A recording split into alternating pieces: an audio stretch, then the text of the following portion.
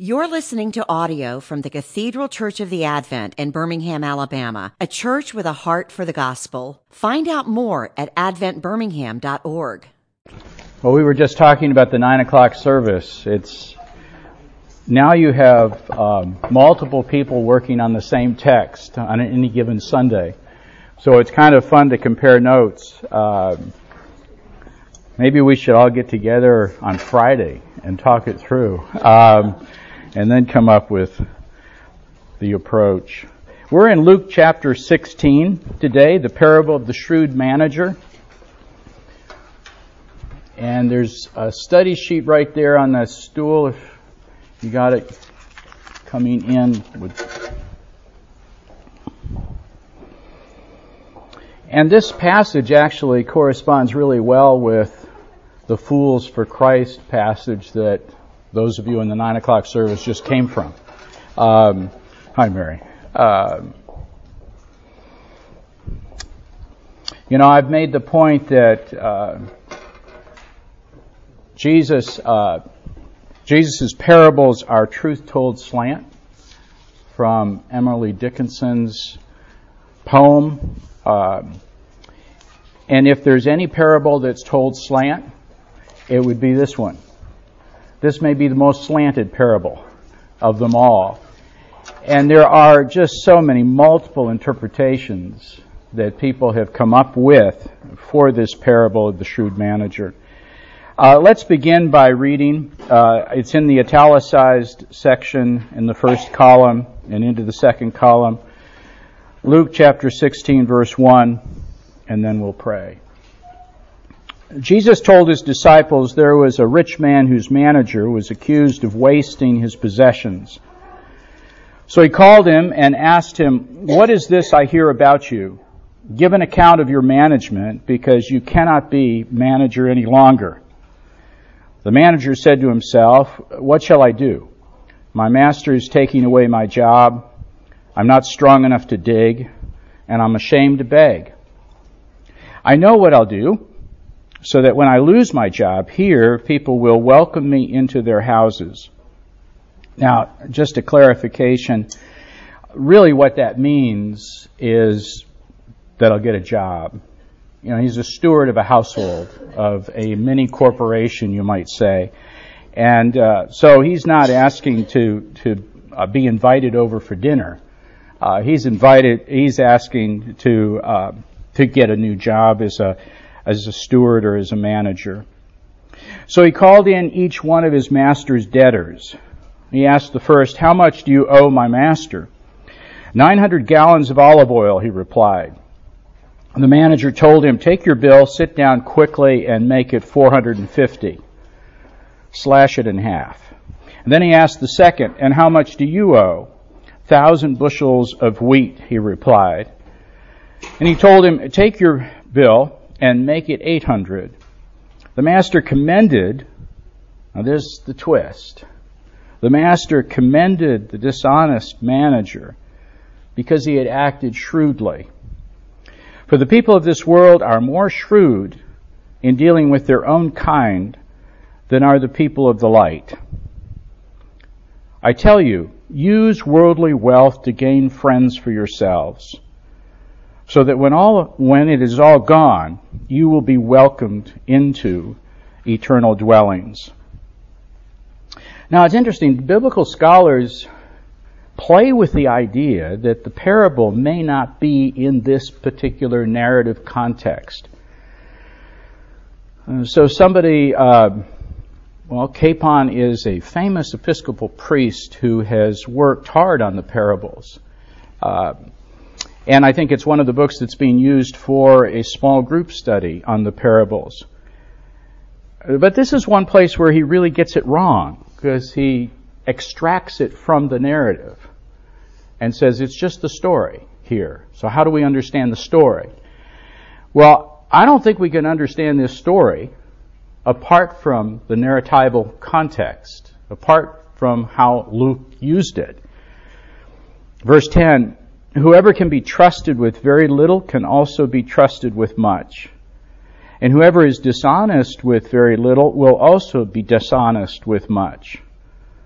So if you have not been trustworthy in handling worldly wealth, who will trust you with true riches? And if you've not been trustworthy with someone else's property, who will give you property of your own? No one can serve two masters. Either you will hate the one and love the other, or you will be devoted to the one and despise the other. You cannot serve both God and money. Now, we pick out the fact that the Pharisees are part of this group. In the context, but going back to Luke 15:1, there's the realization that the Pharisees are upset with Jesus for sitting down with sinners and tax collectors. But they're the second party, the Pharisees, in this context, along with the third party, which we emphasized last week, the disciples.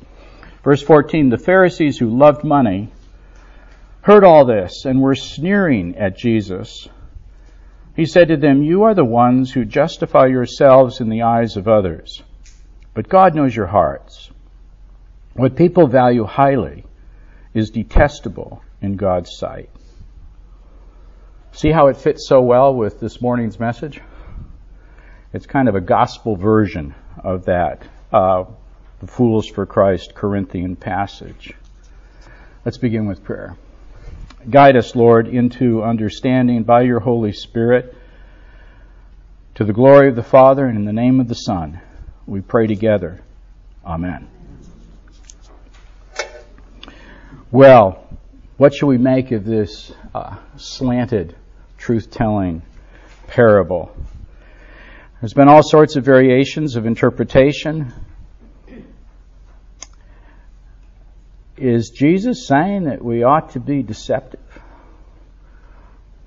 Shrewd in the sense of the world for making our way subversively in it? It's interesting, the word, and this is number 3 on the introductory comment, the shrewd manager has something in common with the prodigal son in the previous parable. It's the same word. They are both wasting someone else's possessions. So the description of the prodigal son, we looked at that parable last week, is the same word that's used to describe this dishonest manager. They're wasting somebody else's possessions. But if the point of the parable of the lost son is that wherever sin is, grace abounds, the point of the unjust steward is that the world knows how to handle money according to worldly principles, better than Christians know how to handle money according to kingdom principles. So I've given it away. That's it. That's what this parable, I think, is about. Jesus is saying the world is pretty good at being shrewd. I wish we were as good in kingdom principles, in living the Christian life according to a biblical reality.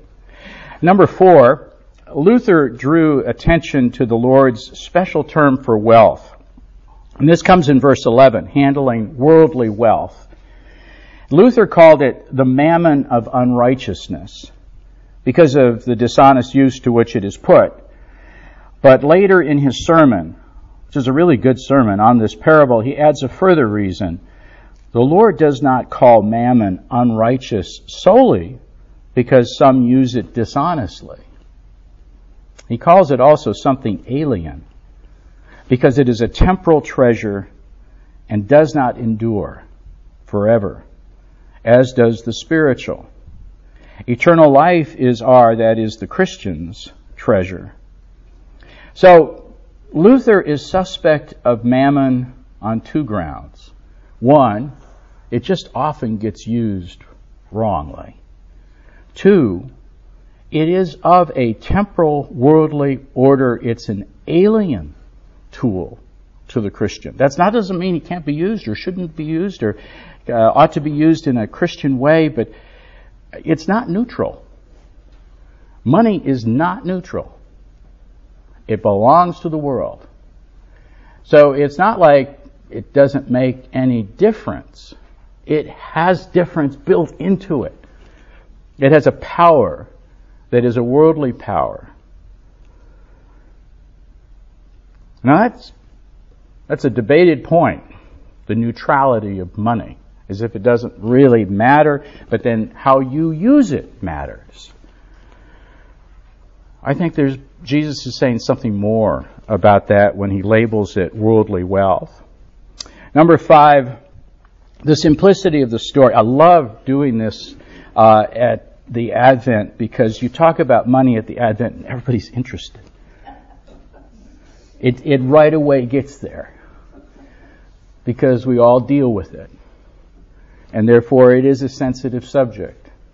And how you come down on it is something that people pay attention to. Number 5, the simplicity of the story. An unethical manager cheats his master and cleverly defends himself when he's caught should remain intact. That's it. It's just interesting, the reams of material that are written on parables when Jesus meant the parables to be very clear and fairly understandable. We have a tendency to overthink and burden the account with extraneous speculation and Middle Eastern customs. So I read people that, debate on the level of wealth of the master, producing clients with 900 gallons of olive oil. What degree of wealth was he? Those kind of discussions, which are really beside the point. The guy's wealthy. These are big ticket items. And that Jesus intended to be really clear. The materialist master had to hand it to the dishonest manager who acted shrewdly. He knew how to look out for himself. Is there a certain pride that we have as Americans as to people who are winners, even if they do it quite shrewdly? That it's better to be a winner than a loser, even if it means for you to act shrewdly, deceptively, duplicity? And there's a certain brilliance to that. I do think that's part of the American dream. That's part of what's built into our culture. How you got there, maybe a question. But I think we take great pride if you've arrived and if you're a winner. 6, Jesus told this parable to set up a stunning contrast between the ways of the world and the Jesus way. I think it's that simple. There is a right way and a wrong way to look out for yourself. You can lie, cheat, steal, and swindle to gain the upper hand in a transactional world, or you can use worldly wealth to befriend, support, and show compassion in a hurting world. Is it that simple? Calvin wrote this about this parable. The leading object of this parable is to show that we ought to deal kindly and generously with our neighbors. That when we come to the judgment seat of God, we reap the fruit of our liberality. The contrast is between selfishness motivated by self-preservation and exemplified by the shrewd manager, and self-sacrifice for the sake of others, motivated by the grace of the Lord Jesus Christ, who, though he was rich, yet for our sake became poor, so that through his poverty we might become rich. 8, the fact that the world is good at doing things in a worldly way does not need much explanation, according to Martin Luther. In his sermon, he says, we see every day all too often how the world pursues its own ends so devotedly because it has its interests at heart and spares no pain or effort to get them. On the other hand, we see how the children of light, that is, confessed Christians, are unproductive, listless, negligent, indolent in divine matters, even though they know that God delights in their efforts and that they will enjoy his pleasure in eternity. For them, it's a great struggle to do what is good. Draw a profitable lesson from the awful conduct of the world and look at it this way. If a peasant or a burgher, a wealthy citizen, merchant, blacksmith, wife, maid, and so on can serve the devil with such diligence, sparing no pains, why shouldn't I want to serve the Lord in the same manner, with whom one day I hope to share eternity? So is the world's way of getting its own way an inspiration to Christians to pursue the Christian way, the Jesus way? So often Luke uses parables as an illustration of what Jesus taught, kind of indicatively, propositionally, in the Sermon on the Mount. And these stories probably speak to us in a far sharper way than indicative statements of what we should do. Number 9, we are all called to sanctify worldly wealth by using it in an unworldly way. Instead of idolizing it and making it into a god, we make it a servant. By God's grace, we make it holy. On this side of eternity, money is meant to serve kingdom purposes. This is hardly a moralistic parable about curbing materialism. It's about setting kingdom priorities in how we use worldly wealth because we have been bought with a price, the precious blood of Christ. Luke reminds us at the end of this narrative section that the Pharisees have been in earshot all the time.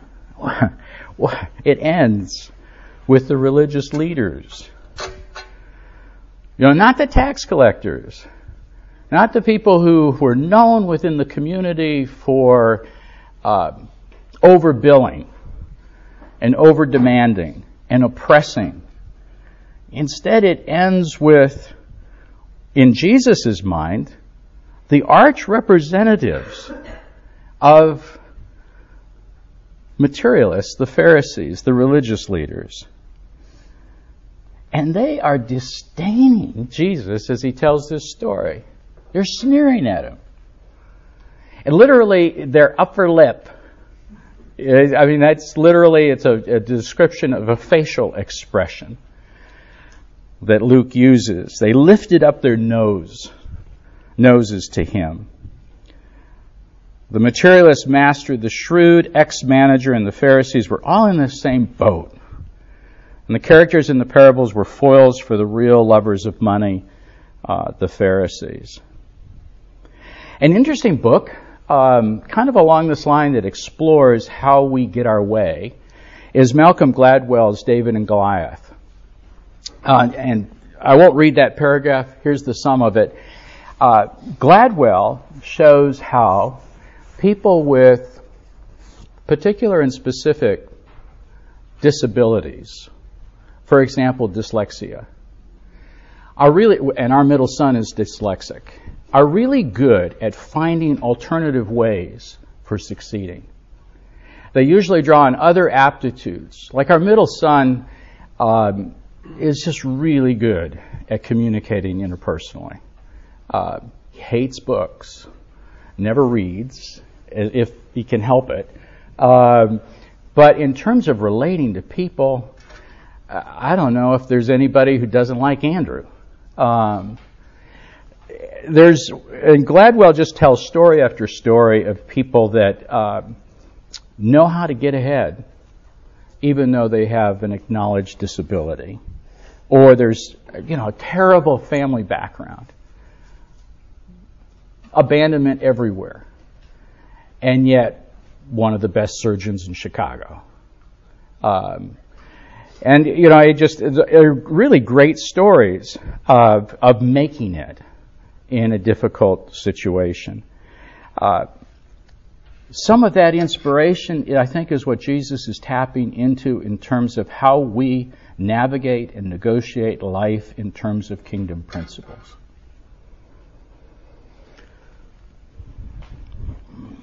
Clyde Snodgrass has a very comprehensive 500-page book on the parables, and it's a very good book. And he writes this, number 12, "The accusation is still painfully true that the people of this age are wiser in their arena than the children of light in theirs." And this is a question. Is it? I typed it wrong. Is it because with one eye on this age and one eye on the kingdom, a necessary split vision, we allow ourselves to be determined more by our age than Christ's kingdom? Christians are dominated by the same concerns as the rest of society, but Jesus' teaching is intended to give us a different set of concerns. Once again, the subject of works righteousness may suggest itself, but only because we've distorted the subjects of faith and obedience. In Jesus' teaching, obedience to the will of the Father determines eternal destiny and earns approval. The idea of faith without such obedience is nonsense. We're steeped in the strategies of the world. Do we comprehend the strategies of the kingdom as well? Now, that's our question. I know many of you have a strategy for retirement, a stewardship of retirement. What Jesus is provocatively saying here is, do you have a stewardship of eternity as well? Timothy George summed up in a talk a conference on racial reconciliation that was held last week at Beeson. And he said, we have a stewardship of geography, and then he illustrated that. We have a stewardship of history in terms of the racial issue, and we have a stewardship of eternity. That's the first time I've ever heard that phrase, stewardship of eternity.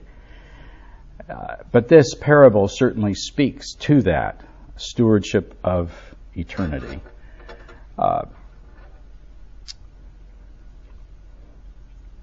Do we have a stewardship for eternity equal to a stewardship of the marketplace? Number 13, Vernon Grounds feared that Christians in the West unwittingly inculcate believers with the virus of worldly success. Vernon Grounds was the president of Denver Theological Seminary, a wonderful Christian, a true intellect, and yet very relational and personable. But he had a prophetic edge, but he never came across as prophetic, always friendly. I would drop by his office at Denver Theological Seminary, just to say hi as a pastor in Denver. He stopped everything, would always offer a donut, coffee and tea, no matter what he was working on. Never seemed like it was an interruption, even though he was a really, really hard worker. He wrote an article, this quote is from that. It was a one-pager. Faith for Failure was the title. Seminal article for me. I've shared it with students for decades now. Faith for Failure. And he warned, maybe we are subtly communicating the message that success in God's service is to be noticeably superior. Maybe we've been failing to communicate a clear-cut biblical understanding of success. God's standards of success differ radically from those of the world, Grounds argued. So in Luke 16:15, which is a verse he quoted, it comes from our text, our Lord Jesus flatly affirms what people value highly is detestable in God's sight. Now, Jesus, don't you want to qualify that? Don't you want to nuance that? Don't you want to say this, but then say that? But Jesus doesn't. And sometimes I wonder if we as pastors immediately want to kind of recover and save Jesus. We want to qualify it, nuance it, let everybody know this is what Jesus meant, and not just let the bomb land. Just let it be. And what would the Spirit of God do with that comment in our life?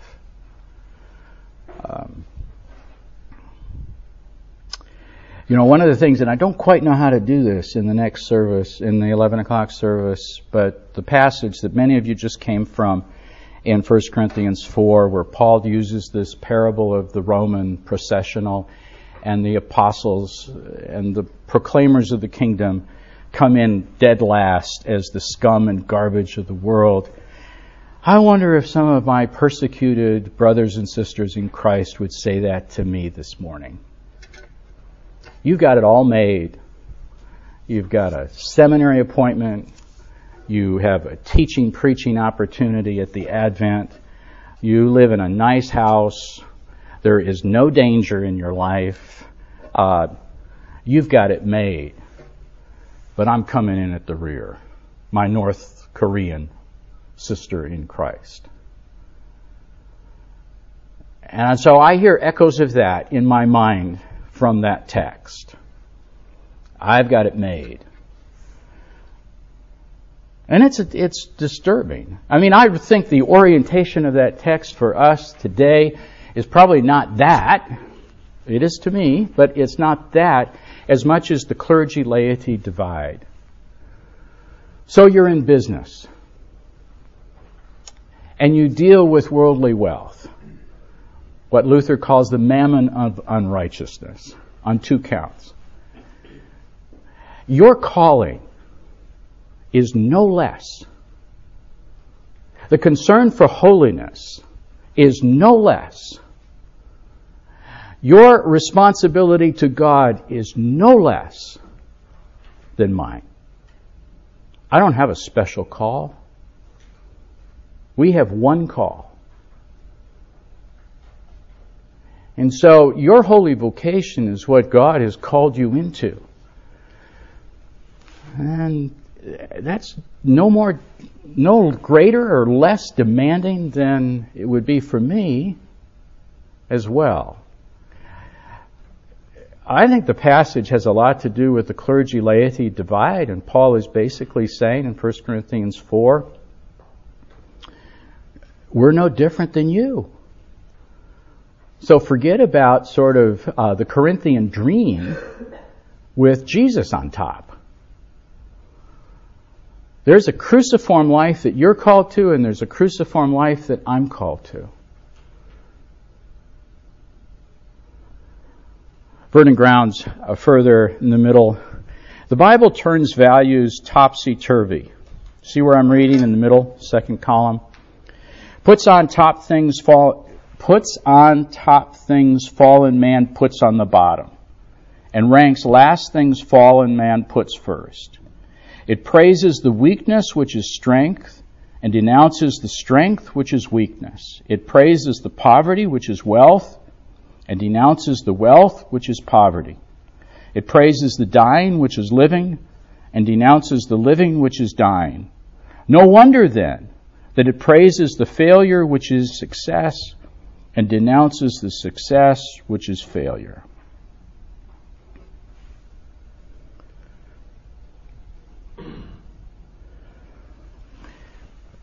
There's an interesting book. I really at times wish that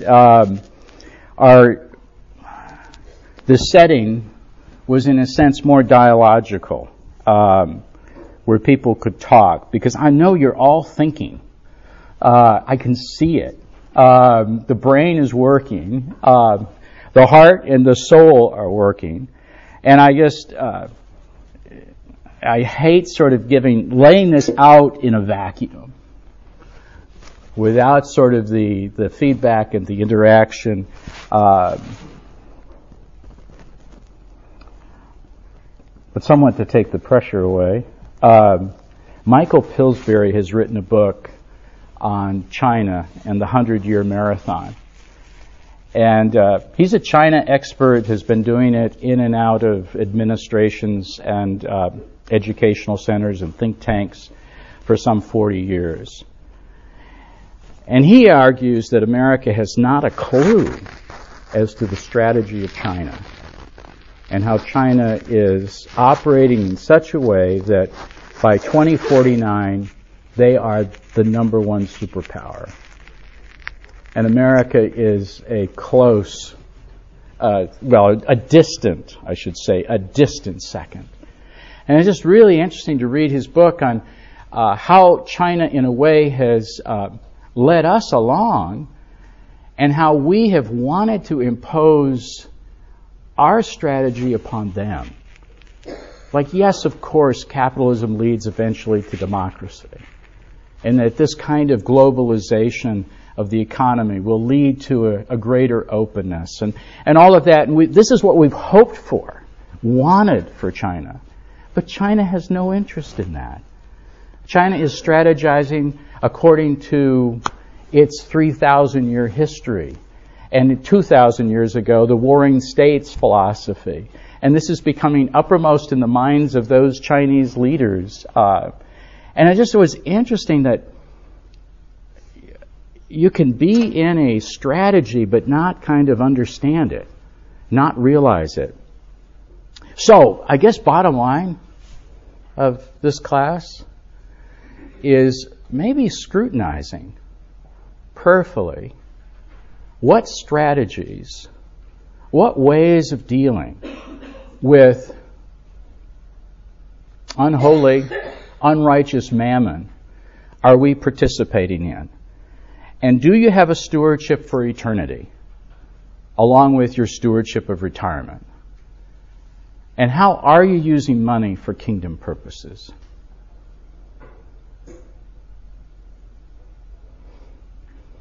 Kind of a big agenda, huh?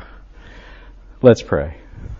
Lord God, thanks for this time in your word. These parables hit hard, I think. I ask for wisdom and understanding in its application for sisters and brothers in Christ here at the Advent. Together we praise you in the name of Christ. Amen.